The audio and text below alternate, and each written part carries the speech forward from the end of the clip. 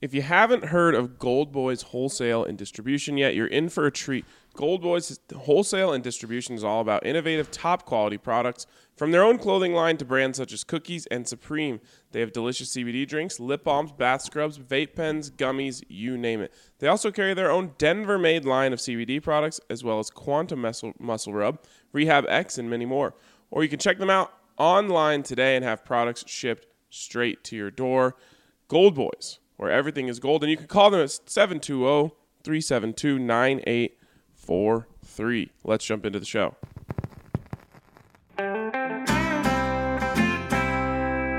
Broncos Country is sitting in the south stands, drinking the Coors from Mile High. The best part of the weekend, hugging a perfect stranger as they become a friend, having a good time when the orange and blue WIN, tuning in every day with the good folks down at DNVR. Welcome in to the DNVR Broncos Podcast, presented by Strava Craft Coffee. And make sure you use that code DNVR20 when you get your rich, tasty, CBD-infused Strava Craft Coffee, and you'll get 20% off your order when you do so. All right, fellas, well, I hope that you can get passionate about this because I simply can't. The Broncos... There are a few Broncos snubbed from the Pro Bowl. Von Miller, the only Bronco so far to make the Pro Bowl. I'll just give you guys the floor. Zach, what do you think? How snubbed were they? I guess I'll start with that question. I think Mace is very passionate about this one. About Justin Simmons. In general, I get the notion, you're 5-9, you don't deserve to have many Pro Bowlers. Look, the list of players that have made the Pro Bowl from teams that were 5-9 at this point, finished, say, 5-11, 6-10, 7-9, is astronomical. So the Pro Bowl does recognize outstanding play on crappy teams. Does so all the time. And how many of those guys were previously stars, though? Like Von Miller, you just copy and paste his name into the Pro Bowl because everyone knows who he is. Let's look at the safeties because it ended up being what? Earl Thomas, Minkah Fitzpatrick. Both very good players. And well-known names. Right? Yeah, Earl Thomas, a well-known name. Minkah Fitzpatrick, well-known only because he's a first-round pick. This year he's been and he had in the the news trade as well. Right. because people knew him because he was traded. Maybe the moral of the story is that the Broncos should have traded Justin Simmons. But wait, Minkah's absolutely balling as well. He's balling. Is he balling better than Justin Simmons over the course of the year? I think so, yes. I'm not sure about that. I'm comfortable saying that those two are very well deserving. But he's not even an alternate.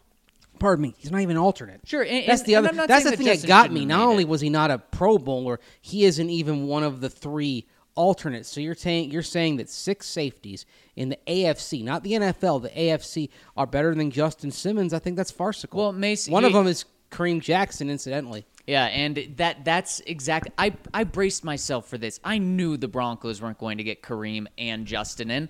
I would be heated today if neither of them got in, either as alternatives as well. And since Kareem made it, I just knew one of them wasn't going to make it. So I guess I just braced myself for this. Here's my take on this. The Pro Bowl is about relevancy. And to shine a little bit, you have to be relevant. And having your breakout year on a irrelevant team just gets lost in the fold. And so it's not Justin's fault. He's playing at a Pro Bowl level. The problem is the Broncos are just irrelevant right now. And the NFL doesn't recognize them. You know, Justin Simmons' plays aren't showing up on highlight shows. And so Justin just kind of got lost in the shuffle. But here's the thing. We use Pro Bowls to determine a player's legacy.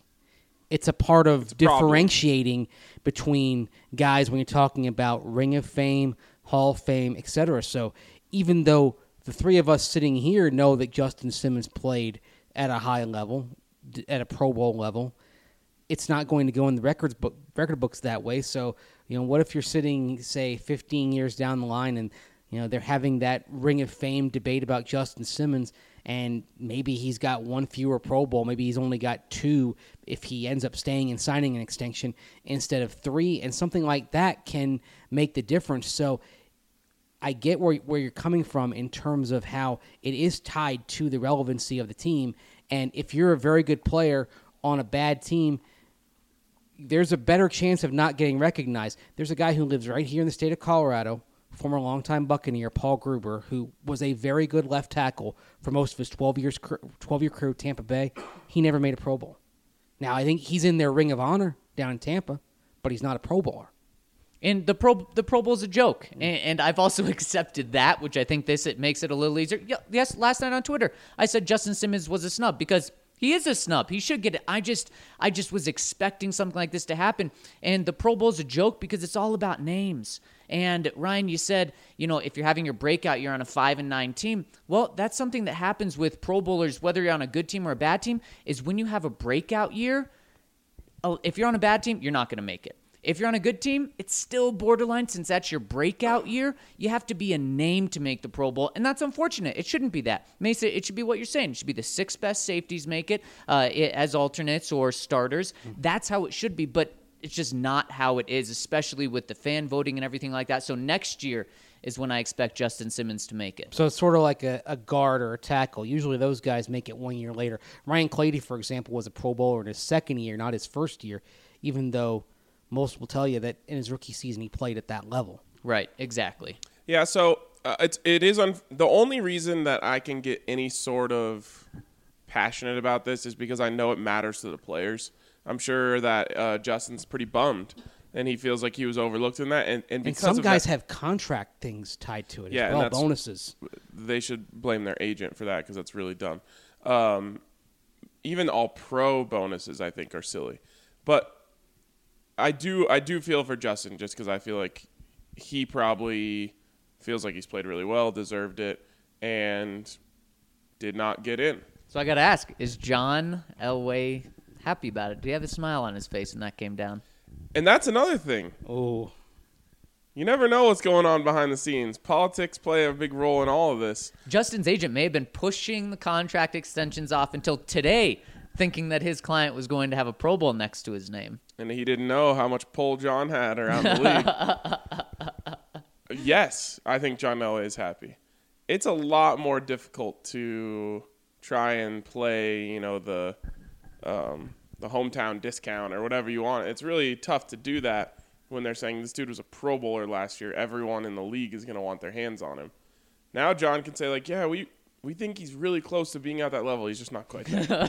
Exactly. it gives him something to reach for next year, though.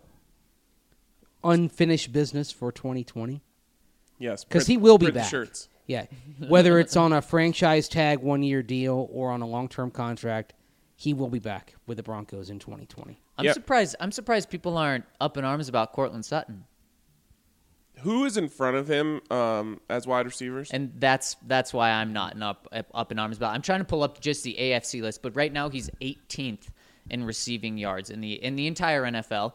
And I think there's more actually in the NFC, but just right there, everyone, especially in Denver, you get kind of clouded, and Cortland Sutton's having a fantastic year, especially the circumstances. But you know what? Circumstances don't show up on the stat sheet. And unfortunately, I think Cortland Sutton's having a Pro Bowl caliber year, but the stat sheet, especially for a receiver, is what matters. And circumstances people don't take into account that he's had 3 different quarterbacks, 2 pretty darn bad quarterbacks, and he's still done what he's done. Where does he rank in yards per catch, though?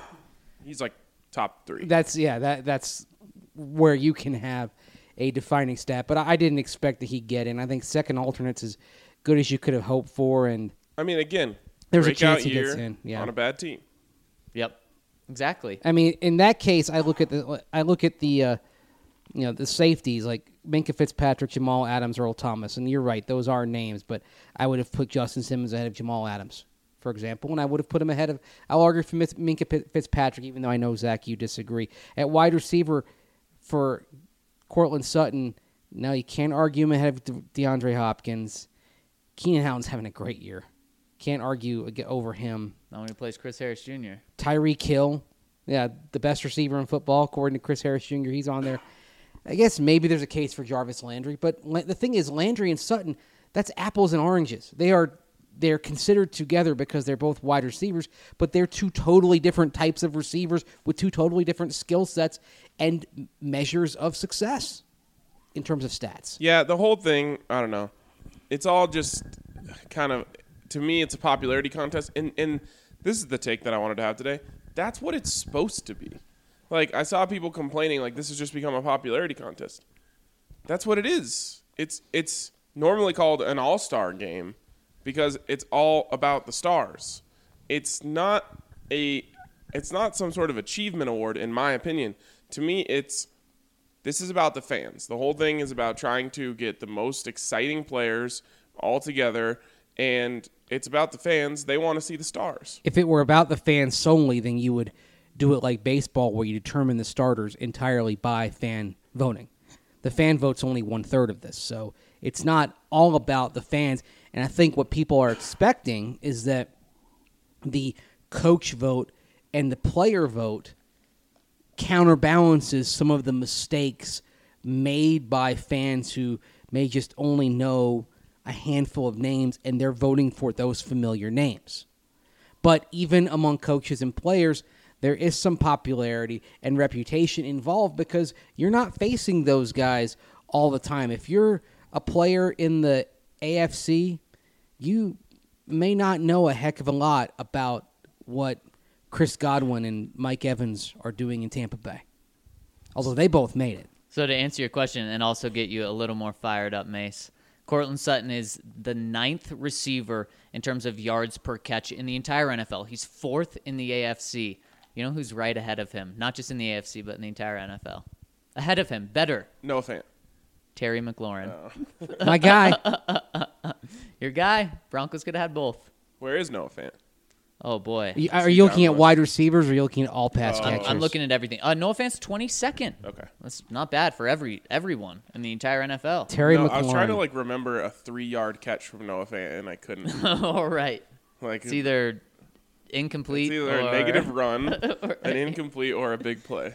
How much in terms of yards per catch yards after the catch for Noah Fant? That's something that I may look up later on because that's, I think, one of the things that's allowing him to separate himself from other tight ends right now is what he's doing after the reception. And to their credit, plays like the one that he had in Kansas City, they're designing plays for him that take advantage of his speed and agility after the reception to accumulate yardage that way. Yep, it's true. Anyone surprised about Deontay Spencer? Yes. I was shocked. Yeah, I was too. What's his longest return? 40? Yeah. No touchdowns. I think that's the usually thing that jumps out. Is that just how weak returning is around the entire NFL? But we're just so bogged down here in Denver because it's been bad for so long? I don't know. He's had 3 or 4 good plays. The way we talk about him is yeah, I think the Broncos have found their returner for the future. I mean, we're not let's sign this guy up, 5-year deal, pay him as a top 3 returner. And that it's just so funny because we're talking about the opposite. We're talking about how Justin Simmons is being disrespected by the national media. Everyone in Denver knows how good he is. And it's kind of funny. It's the exact opposite. The nation is saying, Deontay Spencer's a good returner. And we're like, oh. Really? Okay. Thanks for telling me. I should watch him. You know where he ranks in terms of average per punt return so far this season among those with a minimum of 10 returns? I do not know. 15th in the league. What? So let's see. And in the AFC, gosh, let's say that puts him behind. I think Deontay Spencer was even yeah. You said what now? They're you're going to the Pro Bowl or you're a Pro Bowl alternate. Well, the thing is, as a punt returner, a third alternate, the chances of him going to the Pro Bowl are probably roughly the same as the three of us actually going to the Pro Bowl and playing in it. Well, there's going to be, 12 Ravens were selected, and they could go to the Super Bowl. That's going to open up a lot of spots for everyone. Talk about being good, helping you. Crazy. Do you think it's crazy that Tom Brady didn't make it? I mean, he's obviously not playing it. Because he's a name, yeah. I am surprised. But the thing is, and just to kind of illustrate part of this, when you don't have a lot of quantifiable stats, you vote on reputation. And that hurts Justin Simmons playing safety. It hurts offensive linemen playing guard tackle because You don't have the big numbers like passer rating, yards, touchdowns, etc. With Tom Brady, it's very easy to take a cursory look at the stat page on NFL.com, see that his efficiency rating is in the middle of the pack right now, and say, oh, well, you know what? Look at Lamar Jackson up there. That's easy. I'm going to vote for him.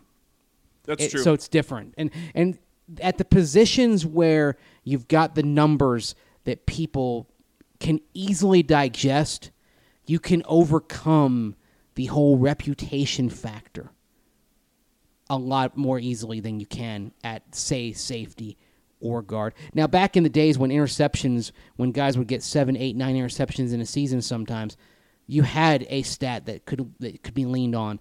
But there are a bunch of guys with 4 picks, like Justin Simmons, and that puts him among the league leaders.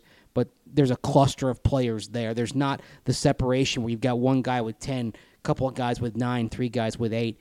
And so, thus, it leans more on rep than performance. Okay, well, we haven't talked too much about Kareem Jackson here, and I think we should start with the fact that he is a Pro Bowl alternate, and he has earned that.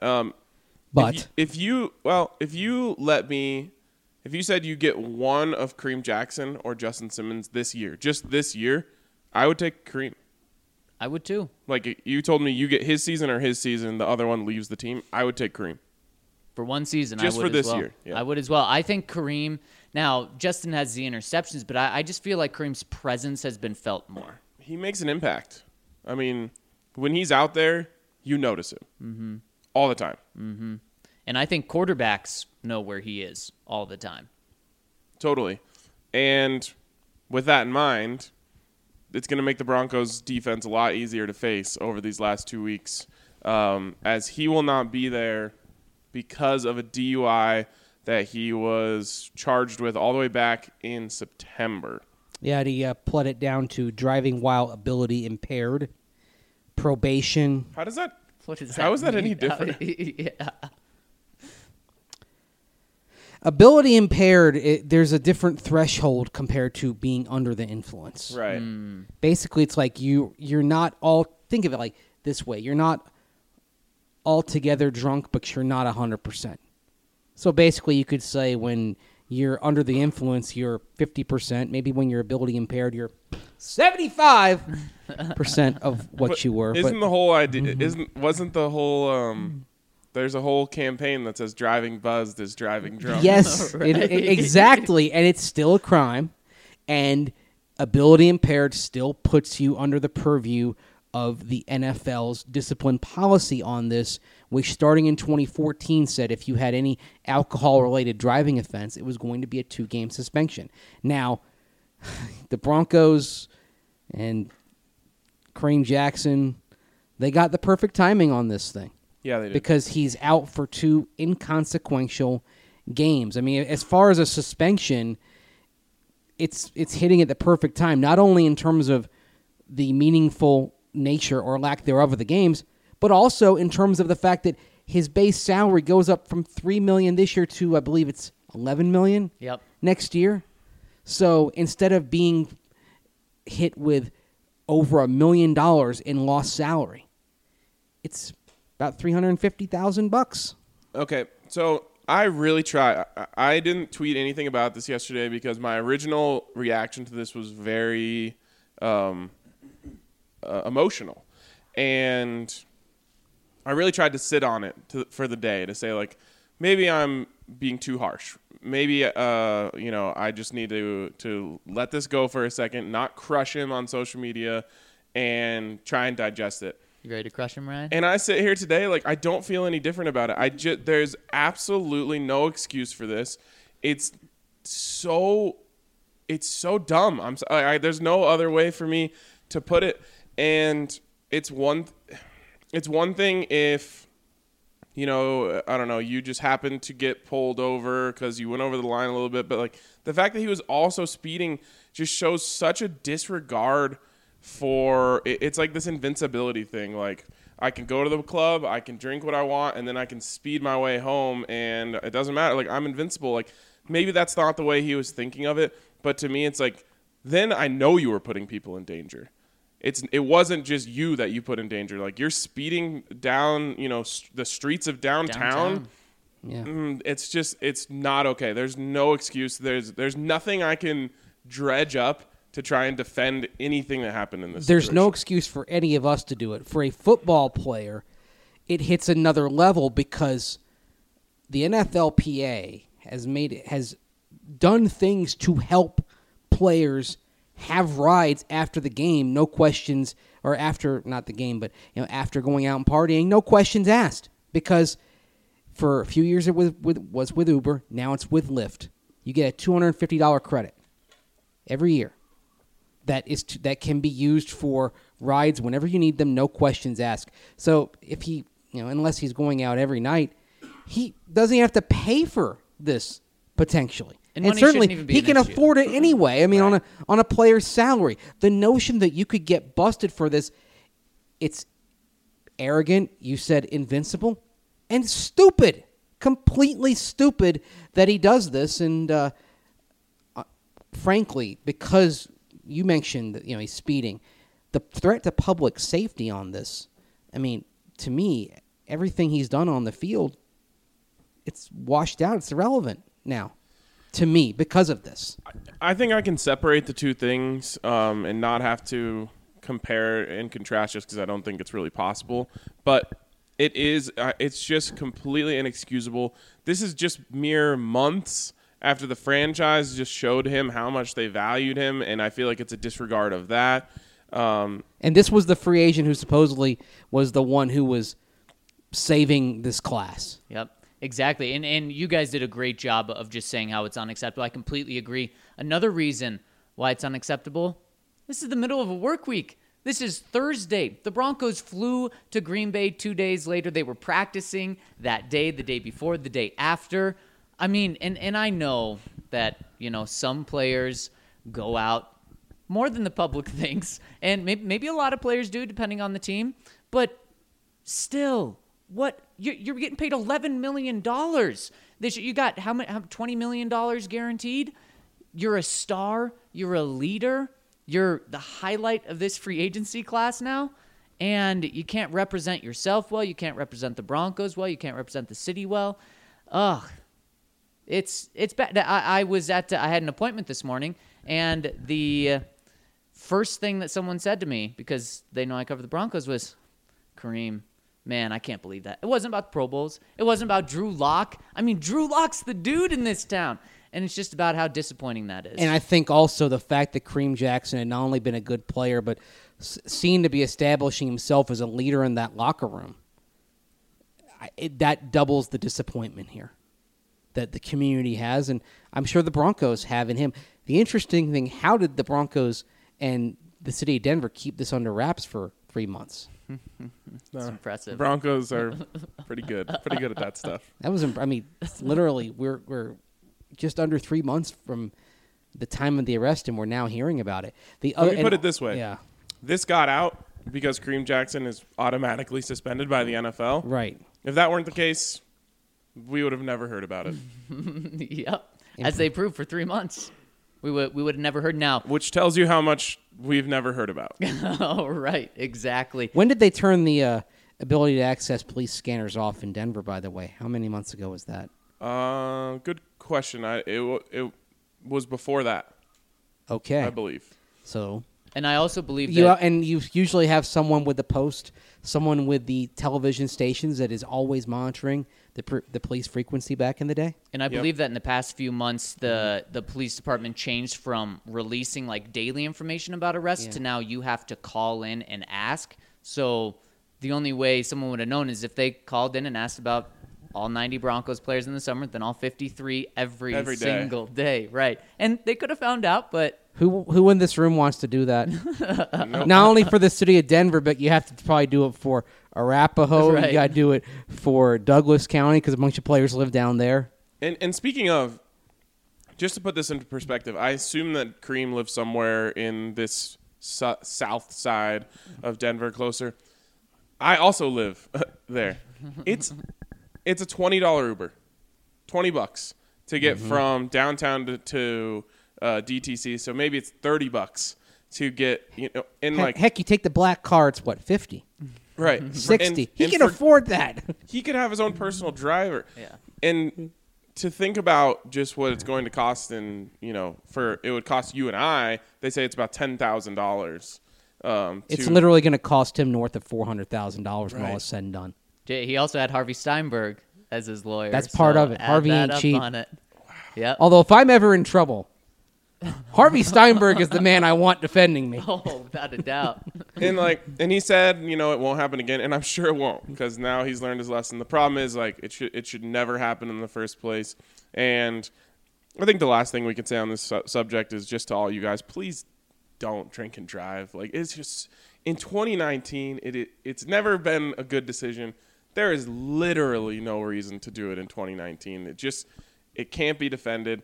And the truth is, if you can't afford to take an Uber, then you shouldn't be doing it. You shouldn't be going out and getting drunk. Right. Because that's going to cost you money in itself. So there's no excuse ever to get behind the wheel when you're drunk. Just go stock your liquor cabinet and establish the home bar. Doesn't Von Miller have a pretty rockin' home bar? Yes, he does. Yes. So I think that's a good place for us to move on, and a good place to tell you about Denver Rubber Company. Supporting local businesses in our blood, and we are excited to tell you about Denver Rubber Company. Denver Rubber Company is the most reliable partner for your long-term projects. Since 1972, Denver Rubber Company has provided the highest quality of products, from custom die-cut gaskets and molded rubber to custom contract manufacturing and custom hoses. And guess what? Snow is here, and we've already had plenty of it. You'll need Denver Rubber Company when it comes to anything snowplows. DRC can cut to size and pre-slot most snowplow rubber. The blades can be cut to any length and slotted for mounting to meet your exact specifications. And they are the go-to when it comes to anything rubber for your snowplows. So make sure you call them at 1-800-259-0010 or visit them at drcfirst.com/DNVR and tell them who sent you. All right, let's talk to the people and jump into the questions. First one's from Wooly Wookie. Guys, I was about to write a comment about how the Broncos need to address the offensive line early and often in the 2020 draft and forgot about every other position till they get that fixed. Then, after listening to you guys on the pod talking about going up against Mahomes and the Chiefs for the next 10 years, it got me thinking a little different. We need the firepower to keep it up. In the latest mock draft on Draft Network, they had Jerry Jeudy falling to the Broncos with the top 2 tackles off the board. The more I thought about this, the better off it felt as the right path forward. Give our intergalactic gunslinger Locke the weapons he needs to battle with the evil empire of the Chiefs. Question is, if you have your choice at the top receiver in the draft, or if one of the 2 tackles is still available, which do you choose? Tackle. Sorry. If they're available, I have to go tackle. I go wide receiver. Oh, why? Because I think that a good quarterback can cover up a lot of problems for an offensive line, and we've now seen both sides of the coin. In Houston and in San Diego, we didn't think much about the offensive line.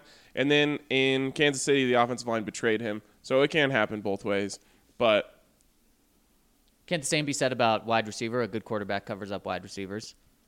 Yes. A good quarterback can make wide receivers. Right. He doesn't cover up. He can make average wide receivers look good. I mean, Peyton Manning is a perfect example of that.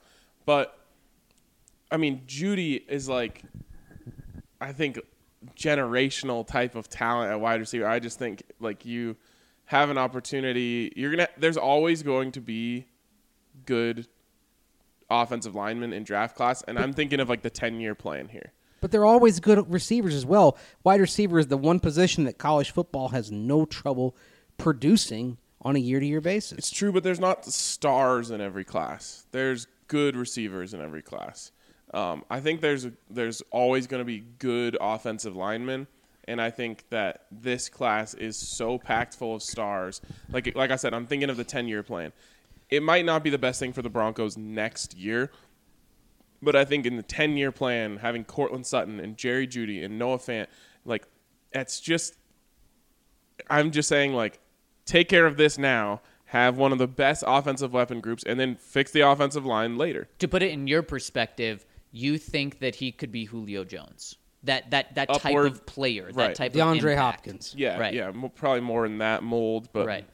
along those lines. But here's the thing. When you look at the classes, okay, even a bad wide receiver class still produces a bunch of guys who are good contributors. And you can find good receivers throughout the draft. Tackles, we've seen some bad tackle classes. The Broncos picked a tackle in a bad tackle class, Garrett Bowles. So the variance in the quality of classes is greater at tackle than it is at wide receiver, in part because it's a tough position to fill based on what players are learning on the college level and how they have to adjust when they get to the pros. I guess here's what I'll say to walk my take back a little bit. If you told me that the Broncos were going to get one of the top, we'll call it 6 wide receivers in one way, shape, or form with their next pick, then I would rather do that. I would rather take a, maybe not second tier, a bottom of the top tier wide receiver and then take one of the top 2 tackles.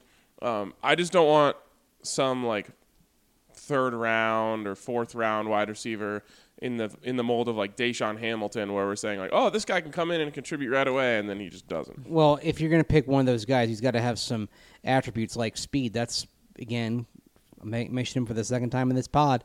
It's part of what I liked about Terry McLaurin, is that he had the ability to be a slot guy potentially, but he had 4.35 speed. Right, like I love Judy. I also love CeeDee Lamb. I also love Laviska Shenault. You know, there's a lot of options there. The same can't be said for tackle. I just don't want this whole like go through the motion, like kick the can down the road type of thing with wide receiver. I think it's as important as anything. The comparison of Tyreek Hill on the field was brought up with Henry Ruggs yesterday, and that's got me so excited. Man, and Courtland Sutton and Henry Ruggs.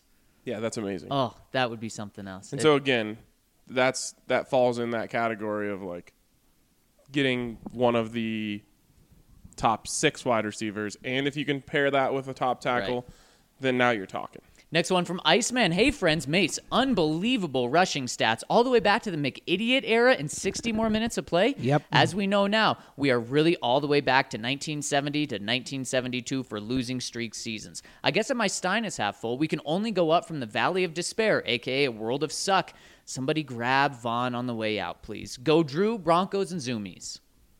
Yeah, well, I think they'll be able to run the ball this week, though. You'd hope. They should be able to do whatever they want this week. You'd like to think that. Dan Burke, I know some fans are down on the defense after the Chiefs game, but the 23 points the Chiefs scored on Sunday were the second fewest of the Mahomes era. Vic's red zone defense in that game was great, and the fact that he was doing it with all the injuries and against one of the best offenses in the NFL was impressive. Anyway, Mace, I heard that you were present on the radio when Ben Albright dropped some information about Garrett Bowles hiring a coach to help him with the mental side of the game. Can you elaborate on this if possible? Yes, simply put, Ken Zampese, former Bengals offensive coordinator, longtime NFL offensive coach, son of offensive guru Ernie Zampese, he is working with Garrett Bowles now away from the Bronco facility, working on the mental aspects of football. What do you think of that? I think that's a huge positive sign for Garrett Bowles, because one thing that has been evident or was evident in the first couple of years that he was in the league is that he wasn't always the most receptive to teaching and outside help, that he kind of thought he could figure things out on his own. I would equate it this way. Sometimes if a child is struggling with a particular subject in school, a parent will hire a tutor. Like, say, an hour, 2 hours extra of work once a week. And I remember I was struggling with something once when I was in middle school and had a little bit of time with a tutor, and boom, problem solved right away. Just kind of need some one-on-one help, hear a different voice. Exactly. And I think the key thing then for Garrett Bowles is to listen to the good advice that he's getting. And I'm sure some of what Ken Zampese imparts to Garrett Bowles is listen to Mike Munchak. Well, and he's trying to help you. I'm not going to bash Garrett Bowles for getting extra help. Good for him for doing that. But he's got the best in the business in Mike Munchak. But Munchak's working with 10 guys in that room. Here's a chance to have someone who's focused on you and only you. I have a hard time believing that Mike wouldn't give him that extra one-on-one attention. In fact, I'm sure John would even say, Mike, just forget about the other guys for a while. Just focus on Garrett. If he wants this advice, just give it to him. How about like after practice, Mike and Garrett can have a one-on-one meeting every day. Exactly. I'm sure that could be arranged. Exactly.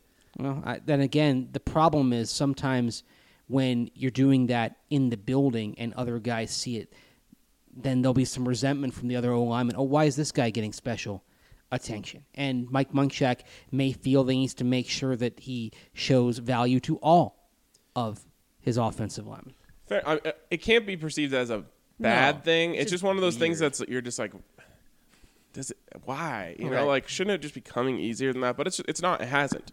So I commend Garrett for finally deciding that he needs to go into his own pocketbook to try and help that pocketbook at a later date. I think it's an acknowledgement that he needs help. And look, he's been open about some of the learning disability issues that he has. It's something that he spends a lot of time volunteering on away from football. So getting help to get him to the next level, I think I can only regard this as a positive.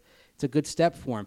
Dan Burke continues here. I know we got fooled into thinking Bowles had turned a corner last year, but I think there's a real possibility that the Broncos are content with going into 2020 with Bowles as their starter.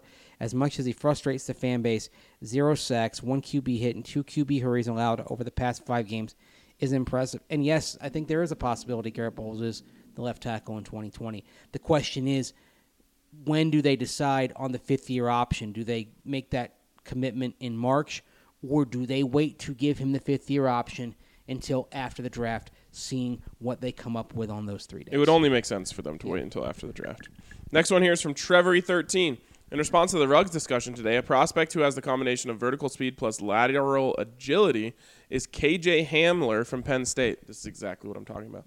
He's as twitched up as any receiver in the draft not named Jerry Jeudy. If he declares, I think he could go in the early to mid-second round range. What he's missing from his game that Ruggs does is the physicality to win at the catch point. The combination of all 3 skills, speed, agility, and physicality, is what makes Tyreek so unique. And I'm not sure there's a guy who checks all 3 boxes in this draft. Even getting 2 of the 3 gives you a great skill set to work with as a complement to Sutton. You know what KJ Hamler's 40 time, according to Penn State coaches, is? Something ridiculous. 4.28. Yeah. Which tells me he'll probably run like 4.31 at the combine. Yeah. Pretty fast. Really fast. And I'm not necessarily against the idea of just getting a speed receiver. One way or another, you better get that. You have to get that. But I just salivate at the idea, and especially looking at Kansas City, at just loading up on offensive weapons, making it so teams don't know who to cover when they go out there. Right. Next one from Broncos Girl 723. Hi, fam. Sorry it's been a while since I checked in with the DNVR fam. Between life being crazy, the roller coaster ride the Broncos gave me this season, paired with trying to quit smoking 5 months and 5 days. Hell yeah. I felt my comments would have been so bipolar, it was best to keep those opinions to myself. I haven't listened to this pod yet. I just mostly wanted to say hi. Love all the new members of the fam. Love y'all. Hashtag this is Broncos Country. Congratulations, Broncos girl. Yeah, Yes. keep up the good work. Way to go. Next one's from Yes We Fant. Hey guys, missed on the last pod, so reposting. New sub here from the Quad Cities. I've been listening since the River Craycraft Jewel episode in training camp and have been hooked ever since. Sorry it took so long. You guys are great. We're happy to have you. That's a throwback. It's a memorable moment. Why were we talking about Joe Flacco vaping? Yes, Joe Flacco. And I think we said River was probably the most likely to vape on the team. How did you come up with him as the most likely to vape? He just looks like he'd have a Juul. Joe Flacco, I think, was. We started with River, and then we made it. We were like, oh, Flacco. Flacco's for sure vaping. Yeah. Flacco's got one of those big things that looks like a hammer. Yeah. It's like it's so heavy he can hardly wear sweatpants with it. He'll pull his pants down. But it just looks like it's the same size when River has the tiny one. About the same proportions. Right, for that's those true. Guys. Anyways, on Vaughn, I'm only Moving him for 2 first-rounders. Okay, well, you're never moving him. Yeah. I think next year is definitely a playoff year, and there should be enough money and draft capital to make this team deeper. Also, am I the only one who would want to keep Shelby over Wolf if I had to choose? Anyway, keep up the great work. I don't think you're the only one. I think a lot of people do. But it's free agency, so it's up to the player if they want to stay. I think they're going to be very different price points, too. Exactly. The same price, give me Shelby. But. And Shelby wants to get paid. Yep. And he kind of wants to get paid somewhere else. From Denver born, Denver raised. Hey, guys, so when talking about cornerbacks, names that keep coming up in my head are Marcus Peters and Ronald Darby. They're young and explosive. Marcus Peters is a pipe dream, but I believe possible in my own little made-up world. Another thing that I truly believe is that this Broncos team is ready to explode next year. I think a good left tackle and a center or guard and a couple wideouts in this offense would be great. I feel upset about how the Broncos have been lately, especially with how good the Nuggets and Avs have been, but I have hope for this team. At least somebody in the town is good. You don't want it to be a situation where all 4 of your major sports teams suck at the same time. That is a true world of suck. Cannot imagine that. The other thing is, mention left tackle, center, guard, couple of wideouts. Chris Harris Jr. yesterday, before he ended his press conference, he was asked about what the missing piece is, and he said, well, there are missing pieces. And I think this comment is right on point with that. This team, while I can see the playoffs for this team in 2020, it is predicated upon spending the cap space that they have and nailing these 5 picks in the first 100 selections. It's the fact that they have the resources to improve the team in a single off season, but now they have to go about doing it correctly. That was a huge shot by Chris. I don't love that, man. I know Chris is honest, and we want honesty. But from a team perspective, I don't think that players should be making comments like that. But you're 5-9. I mean, is he wrong? He's not wrong. That's what I mean. Yeah. He's right, but it's like an unnecessary shot. Really gives me a feeling he knows he's 10 days away from being done with this contract, and maybe he knows the direction he's going after this year, and it's not back there. But every guy in that locker room knew what this team was. It was interesting, sort of the sell job that you got from the front office, and even early in the season, players knew that this team had some distance left to traverse. This team had some building yet to do. The players were realistic about it, even if they weren't saying it on the record. It's not just for what we do. I would rather have the authentic take than the false platitudes. So would I. But if you're in the front office and your job is to decide who should be on the team and who isn't, I would feel the opposite. Yeah, that's fair. But you have to be honest and confront what you are, and to me, that's the best way to solve problems is by admitting what they are and knowing what they are. Next one coming in from Nick Sticks. Guys, hearing about K-Jack's DUI is frustrating. I get people make mistakes, but there are some professions out there in the world that immediately terminate or take away your license to practice if you get a DUI. The NFL and other professional sports leagues need to pull together or need to get tougher penalties when it comes to this stuff. Luckily, with K-Jack's situation, nobody got hurt. But when you make millions, there really is no excuse to not hire a driver to take you home. I think we all agree with you there. With that being said, let's talk football. Drew Lock is the guy. Really quick. Yeah. Would you have any objections to the NFL saying if you get a DUI, it's a 1-year suspension? No, I wouldn't either. It's like one of those things that I just don't think the penalty can be too high. Right, because you're in other professions you get fired. That's what I mean, and it's like you're endangering public safety. That's what, yeah, like your job is to represent the city and the team in the league, and you are doing none of those things. In fact, you're counteracting those things. And again, I don't know if that punishment would necessarily fit the crime, but the idea is to set the punishment so high that players don't even consider it. Right. And that's kind of what's happened with our legal system. Like, yeah. The truth is, it's even if you've had a few drinks, it's really easy to think like, there's just no way this is worth it.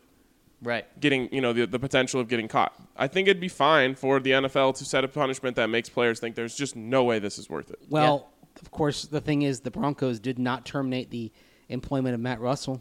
Oh, I mean, we could go down a whole path on the Broncos and their, I will admit that there were times when the whole Matt Russell thing was going down that I turned to my wife because I was working on contract with the Broncos at the time. I wasn't full-time. And I said, okay, if I got in trouble like this, would I be still doing work on the Broncos website tomorrow? Right. Probably not. Nope. Definitely not. But No. he kept his job and he's still there. No way. With that being said, let's talk football. Drew is the guy. He had a bad game in his third start ever. A lot of great Hall of Fame quarterbacks had rough first seasons. I want the Broncos to draft nothing but offense, offense, offense. They have leaned on the defense for so many years now. It's time to turn the tables and start putting points on the board. Offensive line, wide receiver in the first 3 rounds would be nice. I also want to bring up the fact that the Chiefs were smart enough to run double move and shake routes in the snow to slow down the DBs because wide receivers know where they are going and the defense doesn't. I'm curious why Denver didn't try the same thing. Instead, they ran a lot of crossing over and go routes. I would hope that Scangarello or Fangio could make a call mid-game to try and involve some more of those route concepts. Sorry for the long post. I had to get a lot off my chest. I have no clue. The first play of the game should have been a double move. Yeah. Like that's where your advantage is. You needed to make the defense think you're going one way and then go another way. And didn't that mess Cortland Sutton up on that, or not Cortland Sutton, Justin Simmons up on that touchdown? It seemed like he was going half speed. Yes. Although Chris told him before the play what was going to happen. So weird game for Justin. The way you take advantage of an opponent in those conditions on offense is if you use sharp cuts, because the biggest thing that you have that they don't is, as receivers, you know where you want to make the cut and where you want to move, and the defense is backpedaling in an off-balance situation in the snow and reacting to it. And the lack of creativity on the routes, frankly, for the Broncos was baffling. It's like they were game planning for a sunny 45-degree day on a dry track and had no clue how to handle the snow. It's interesting. I felt like the Broncos were calling the game because to not have their guys slip. They were they didn't want their guys to slip. When the truth is, like, those things, the higher chances for the defender to slip because they don't know which way they're going. Yeah, the thing with snow that you can't pass in it, it's farcical. If it's a snowy, windy day, you're gonna have trouble passing. Yep. But the wind was 5 to 10 miles per hour. It was a non-issue. You should have been able to throw in those conditions. Mace, next one's for you. Yes, the count. I understand why people get upset about Pro Bowl snubbery, but who really cares if someone gets to go play in a fake game? I suppose it may add dollars to a guy's contract, and for that, I'm a fan. But there's got to be a better way to recognize dudes, doesn't there? Like maybe Christmas bonuses or custom rubber hyperbaric chambers from Denver Rubber Company. How about the DNVR awards? Love the count. Yeah, that's kind of how I feel about it. Like I said, the only thing that stops me from being like, no one should care about this is that the players care about it, and so then it makes me care about it a little bit more. But the truth is, it's just like it is a fake game. It's decided a lot by fans, which makes it a popularity contest. It's just the job of it is not to highlight who are the best players. The job of it is to be entertaining. Yeah, the selection matters, but not the game. Wasn't the buy-in on StubHub for the Pro Bowl last year something like $2 by game day? Oh, wow. Well, it was. I think they've had rain a couple of the years. But maybe they ought to rethink Orlando. Orlando does get rainy days like that in the wintertime. Yeah, and this one Go back to Honolulu. This one along the same lines from Bronco Nugs. Am I wrong to feel that Sutton should have made the Pro Bowl over Vaughn? Both played amazing, and I love Vaughn, but Sutton somehow has 1,000 yards with 3 different quarterbacks, and he's made some amazing catches. No, you're not. I mean, Sutton has had a better season than Vaughn. Where would you rank Vaughn in terms of players who deserve or have a Pro Bowl case on the Broncos? Behind Simmons, behind Kareem Jackson? Behind Cortland Sutton? Maybe even behind Derek Wolfe, if he was healthy. I mean, they had the same amount of sacks. So behind Alexander Johnson? And so, some people asked about Alexander Johnson. Was he a snub? No, because he didn't play the first month of the season. That's not his fault, but I understand why people wouldn't. C.J. Anderson barely played the first half of the 2014 season. He still made the Pro Bowl. Speaking of pro bowlers, again, I'm pretty sure that's what he's doing right now. Yes, but also, to go back to an original point, wow, that team was 12-4, coming off of 2 seasons in which it had gone 13-3. The Broncos were a name, a known commodity, a brand, a nationally recognized brand. Weren't they promoting themselves as America's team based on that Harris poll that they had back in those days? Yep. Yeah, they're not America's team. They're barely Colorado's team right now. Wow. From Bronco Duck. After listening to this pod, I still think Vaughn's comments were blown out of proportion. He was frustrated and obviously wants to be on a winning team. What competitor doesn't? I think he wants to stay in Denver, and I think he wants to be on a team that is going to put pieces to play meaningful football in December. Those aren't mutually exclusive. Obviously, it's a business, but I think Vaughn stays in Denver for at least one more contract.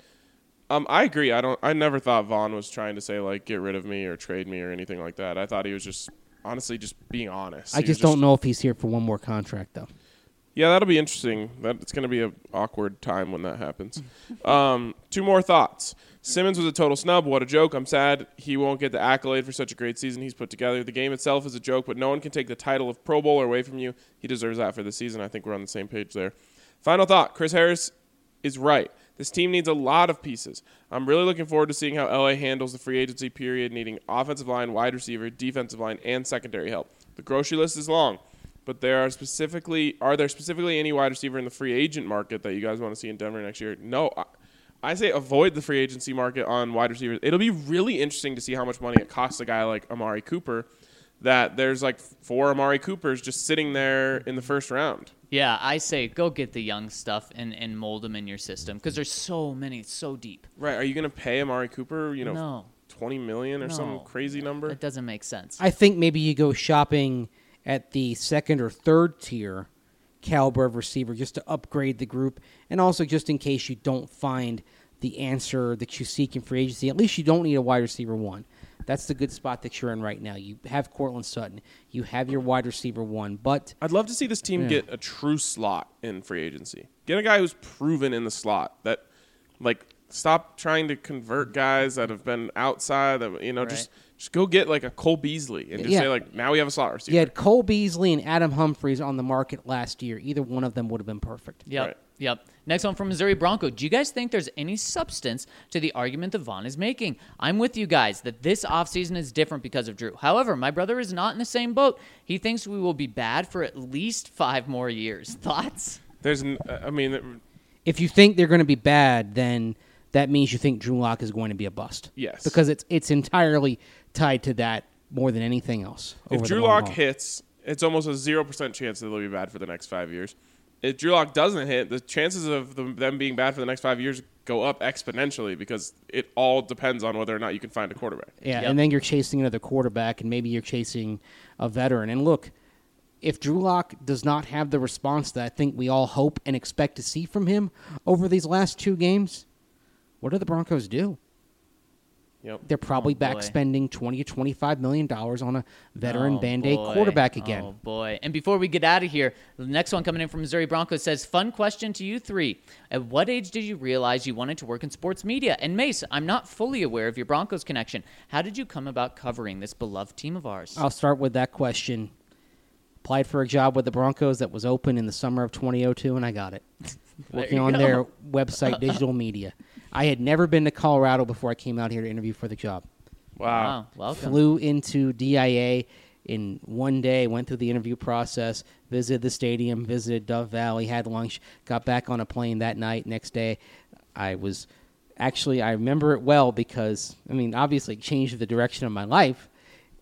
I was sitting in the car. My brother was getting married later that week, and we were on Tarpon Avenue in Tarpon Springs, Florida, sitting at the light at US 19, and my cell phone rang, and it was the job offer to come join the Denver Broncos. How about that? That's awesome. It was right before camp, so it had to happen fast. So did the stuff for the wedding, packed up my apartment, got everything boxed and shipped, and I was on my way to Denver, and I made it, I think, 3 days before training camp. The last training camp in Greeley, by the way. How about that? So for you guys, at what age did you realize you wanted this sort of business? So since I was, 5 years old, maybe, I knew 2 things. I either wanted to be a professional athlete or I wanted to work in sports in some other way.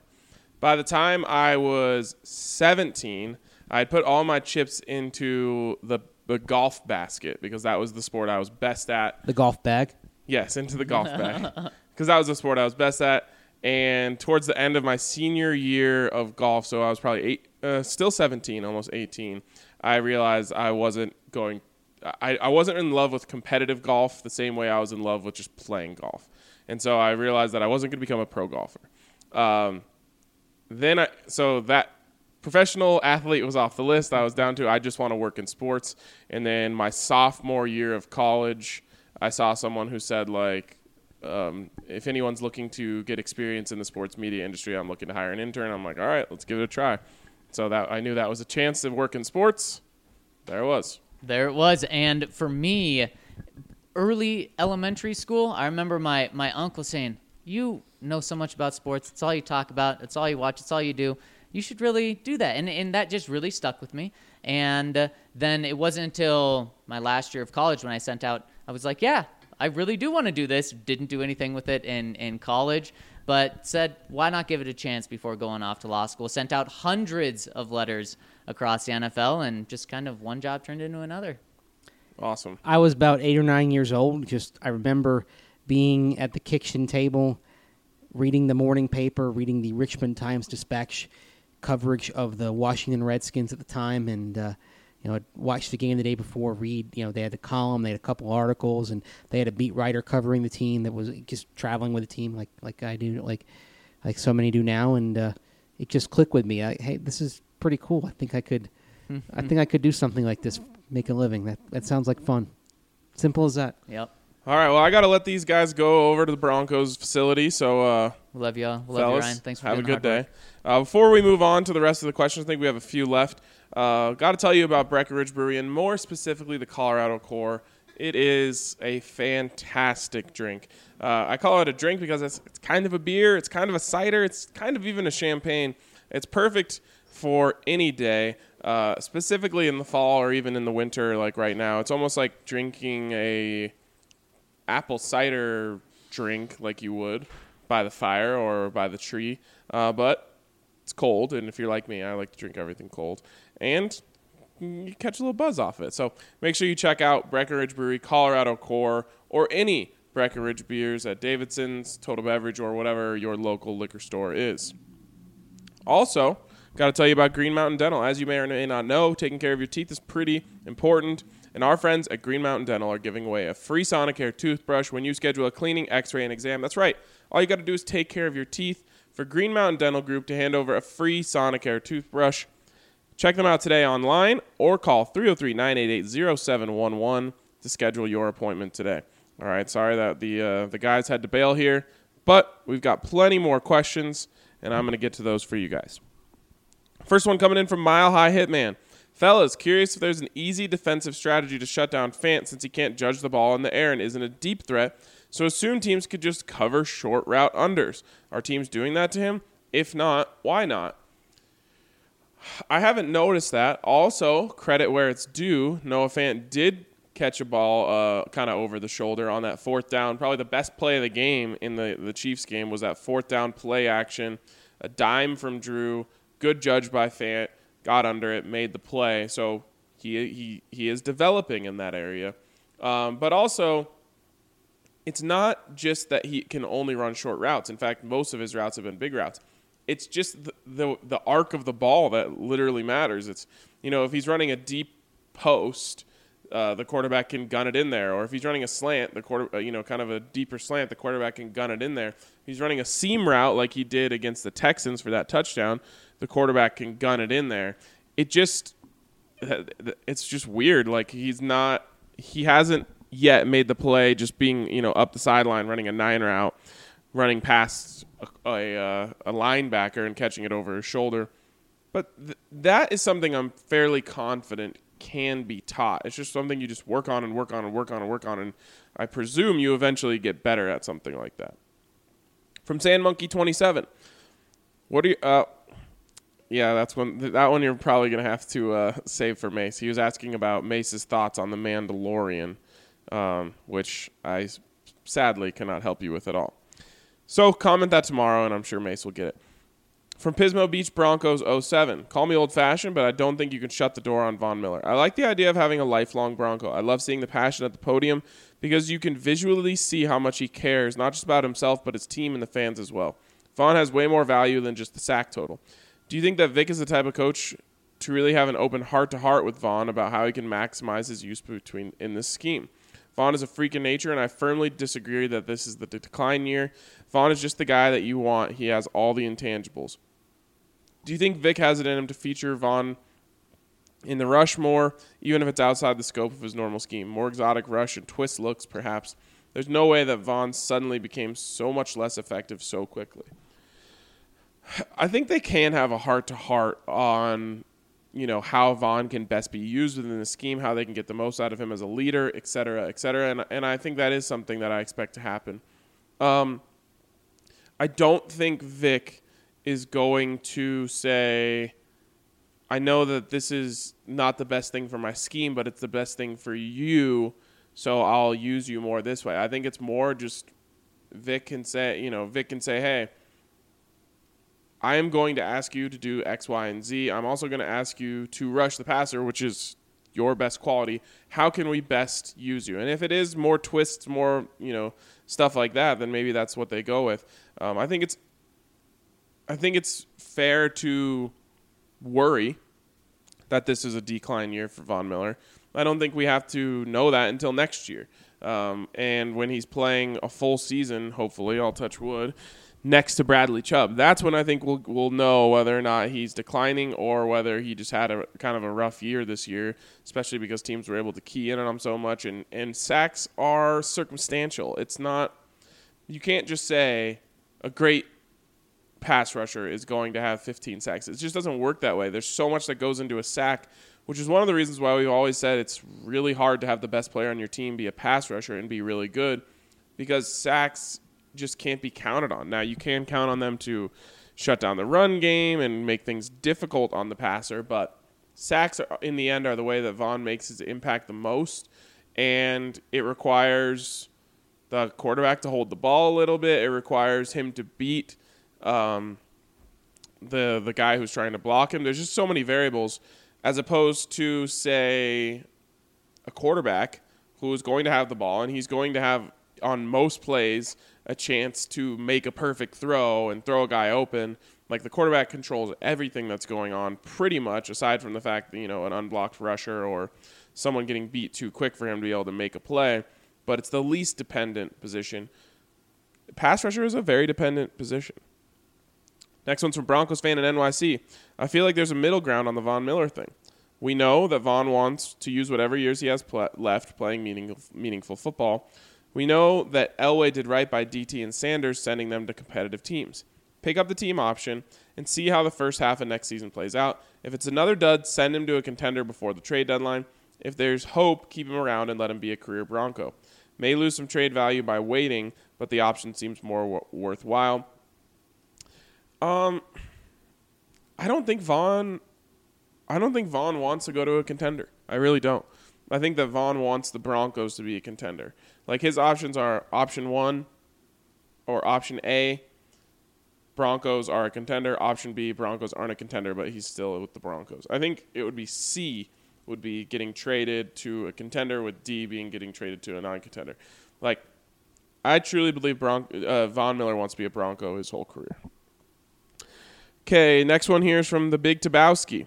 After thinking about my Tebow rant, I decided to save it for the offseason. It's not suitable for now when we have so much other stuff to talk about. Draft prospects, Drew Lock's development, Von's sad face, coaching schemes, to name a few. I'll quickly say, though, that Mace said Tebow being labeled as a hard worker annoyed you, Mace, and other players, and I get that. But that's not on him, and it sounded like you were suggesting that. He never said I work harder than anyone else and has never been arrogant. He has the aura of confidence, sure, but never arrogant. Just waiting for clarity on this point. Love you, Mace, the Big Tabowski. So we might have to get more with Mace on that. I will say this. Tebow was a hard worker. Probably not a harder worker. The baseline for surviving in the NFL is you have to be an extremely hard worker. The list of guys who can survive and play in the NFL without being a hard worker is probably only 10 guys long, just the most completely and utterly talented and naturally gifted players in the league. And most of those guys still work really hard. That's how you get stars, the talent and the work ethic. But I think there was some frustration in there that Tebow wasn't doing as much as he could to become a better passer. From Dan Burke, Mace, getting back to you on Henry Ruggs, the thing that separates him from previous burner receivers is that he is excellent in contested catch situations. That's something that was a red flag for John Ross when he was entering the draft. It's also something Tyreek Hill led the NFL in last year and something that players like Rieger and Hamler struggle with. Why I'm fully on board with them taking Ruggs in the first round. He's just a better overall prospect, IMO. Understand your point about him probably not having Hill's shiftiness. No one does. And he's not a refined route runner yet, but I think he'll have many issues. I don't think he'll have many issues in getting separation while he works on his route running. I agree with you, Dan Burke. This group of Alabama wide receivers, they're so good in separation. They're so good at the line. Route running is something that, it can never be perfect. There's always something to work on. And I think any rookie wide receiver is going to have work to do on their route running, but Ruggs certainly separates himself from those guys, even if it's just with those contested catches and just the level that he's doing it at. Next one's from Am I Right or Amarillo? 1, the Chiefs don't concern me much. While I had let my optimism get the better of me and convinced me we'd win, that loss certainly didn't shatter my faith with Drew. 2, I fully expect a stress-free butt-kicking this Sunday that we can all enjoy and put a smile back on Von's bespectacled face. If this doesn't happen, how much cause for concern is there? I, too, expect that, and since I won't be on tomorrow when the guys give their predictions, I'll tell you mine right now. I've got the Broncos winning this game 34-10. I think they cruise. I think that Drew Lock has a great game. I think that everyone calms down and that everyone feels pretty good about things moving forward. Guaranteeing Drew a winning record in his 5 starts and giving him the chance to go 4-1, which no matter how you want to slice it, going 4-1 in a 5-game stretch in the NFL is impressive. If that doesn't happen, it all depends on how the game plays out. If the offense plays good and the defense plays poorly without Kareem Jackson out there and it gets into a little more of a shootout, well, you're concerned about the defense, still feel good about Drew, et cetera, et cetera. The one thing that would concern me is just how meaningless the game is, and weird things can happen in meaningless games. I mean, you got Emmanuel Sanders suddenly getting hurt on the first drive of the game and Aqib Talib coming off. Like, weird things can happen. Guys start looking out after themselves a little more. Maybe some guys are jumping off sides or trying to pad their stack numbers. Those are the things that worry me because in the NFL, even though you could be better than a team, the playing field can get leveled real quick when you aren't playing by the game plan, you aren't doing what the coaches told you, you're freelancing. These guys are, the Lions may be bad, but they're all professional football players. They are more than capable of beating the Broncos on Sunday if things get weird. 3 for Mr. B. 4, speaking of Mr. B, I agree with the commenter yesterday, speaking of Denver's draft strategy. Our first 3 picks should consist of the triple B. Big, beefy boys. Let's bolster that O-line and give Drew some time to throw and the backs room to run. You can't run the spread, West Coast, run and shoot, wishbone, fun and gun, or air raid without them. You can't run anything without them. I think, you certainly have to get those guys. Like I've been saying all along, my perfect scenario, get a offensive lineman with that 10 to 15 pick that you have, then trade back into the end of the round to get Ruggs or whatever big-time wide receiver is still on the board. From Big Sexy. Oh, this one's from Mace, so you'll save that for tomorrow. From Cleavers83, did you guys see Vaughn's comments to Peter King? Seemed like he was just upset after the game and still wants to be here. Mace, can I get a prediction? Sorry, you're going to have to save that one for Mace. You guys have lots of questions for Mace, which is understandable.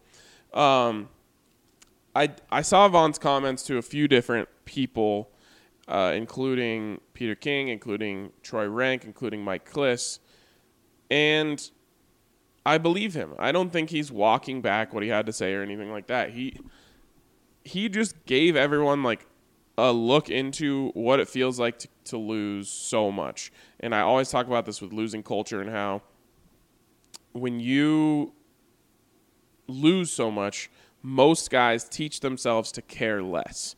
Vaughn just doesn't have that in him. He doesn't know how to care less. And so each time it just beats him down even harder. And especially against a division rival like the Chiefs where they've lost 9 in a row. It just you got to look at what it feels like to put so much out there and then not win. From Orange Crust 77. Hey, DNVR fam. Second time commenting. I listened to every pod, but I'll admit I've only listened to the first few minutes of this one, but wanted to chime in with a lot of random thoughts that have been accumulating over the last few months. Tinfoil hat time. Is it possible that Vaughn is paid QB money? Elway approached Vaughn to restructure a more team-friendly deal, just like he did to PFM. That plus the down year, plus the multiple years of suck, have put Vaughn in this emotional dump. It's possible. Again, I just think Vaughn cares a lot, and losing really hurts him, and you got just a wide-open look at what a guy is like when he just keeps losing like that. One, if Elway hasn't asked Vaughn to restructure, shouldn't he? I know we'll have a ton of cap space, but more is better, and that equals a quicker turnaround. You only do that if you need to. I realize what you're saying. Like the more cap space, the better always. But if you're not going to be up against it, like there's no guarantees that the Broncos are going to sign all the guys they want to just because they have the money. So if you are in with a guy and you need the cap space, then go ahead. Otherwise, you don't need to do that. It is kicking the can down the road, which can complicate things for you in later years. 2, Drew Skylocker. The force is strong with this one. Not a great game against KC, but a great future ahead of him. 3 for Mr. B. 4, sign Justin or franchise him if you can't. I think they will. That was me talking. 5, too much Elway hate by fans. If you step back and compare the team's accomplishments under his tenure, he matches up very favorably to other GMs during that time span. Completely agree. 6, more RK, please. When is the special assignment completion date? Well, thank you. That's flattering, and I appreciate it. I love being on this pod as much as you guys, or you maybe specifically, love having me on. Completion date, I don't want to give something that I can't deliver, but I'll tell you that there's a lot of progress being made, that it will be worth the wait in the end, and that I'll be back on full time after that. Again, I thought the completion date would have been way, way earlier than where we sit today. It's just one of those things that's become a much bigger project than originally expected, and I'm sure anyone who works in a field or anything that requires projects, you can understand when you take on something new, sometimes your estimation of how long it's going to take can get skewed. Next one's from Sir James Radio, and this is the last one of the day. He says, I just wanted to throw my 2 cents in as far as my 3 favorite wide receivers of all time go. Rod Smith, Eric Decker, Emmanuel Sanders, with Brandon Marshall and Eddie Royal being very close to making it. That's an interesting list. I certainly would not have Eric Decker on mine. Was never a big fan of Eric Decker's. Thought he was a solid player who benefited a lot from the quarterback throwing him the ball. I'm trying to think of my 3 favorite Broncos receivers. 1 is for sure Rod Smith. 2 is probably DT, especially if you've never read my story on him. I wrote a story on him right after he was traded, titled "An Ode to the Most Underappreciated Bronco of All Time." Kind of explained my personal perspective of DT and his career in Denver, and I felt like I had a unique perspective on it, which makes him one of my favorites to watch and to cover. And I'll have to think on that third one. Nothing immediately comes to mind. I'm stalling and buying time here to see if anything pops up. I'll have to circle back to that one. But for now, appreciate you guys listening in. Sorry for all of you who had comments directly directed at Mace. If you want him to get to those, I'm sure you can comment them for tomorrow and he'll get to them. I'm sure he would love to talk Star Wars, specifically tomorrow, as I believe that is, tomorrow at midnight is when the release date is.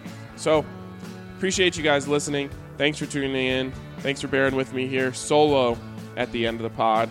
And we will have those guys back with you tomorrow on the DNVR Broncos Podcast. It's getting me down, waiting up for you. 'Cause I could have just as easily left by now. What makes me return is what I need you to do. 'Cause something you gave me just made me feel almighty.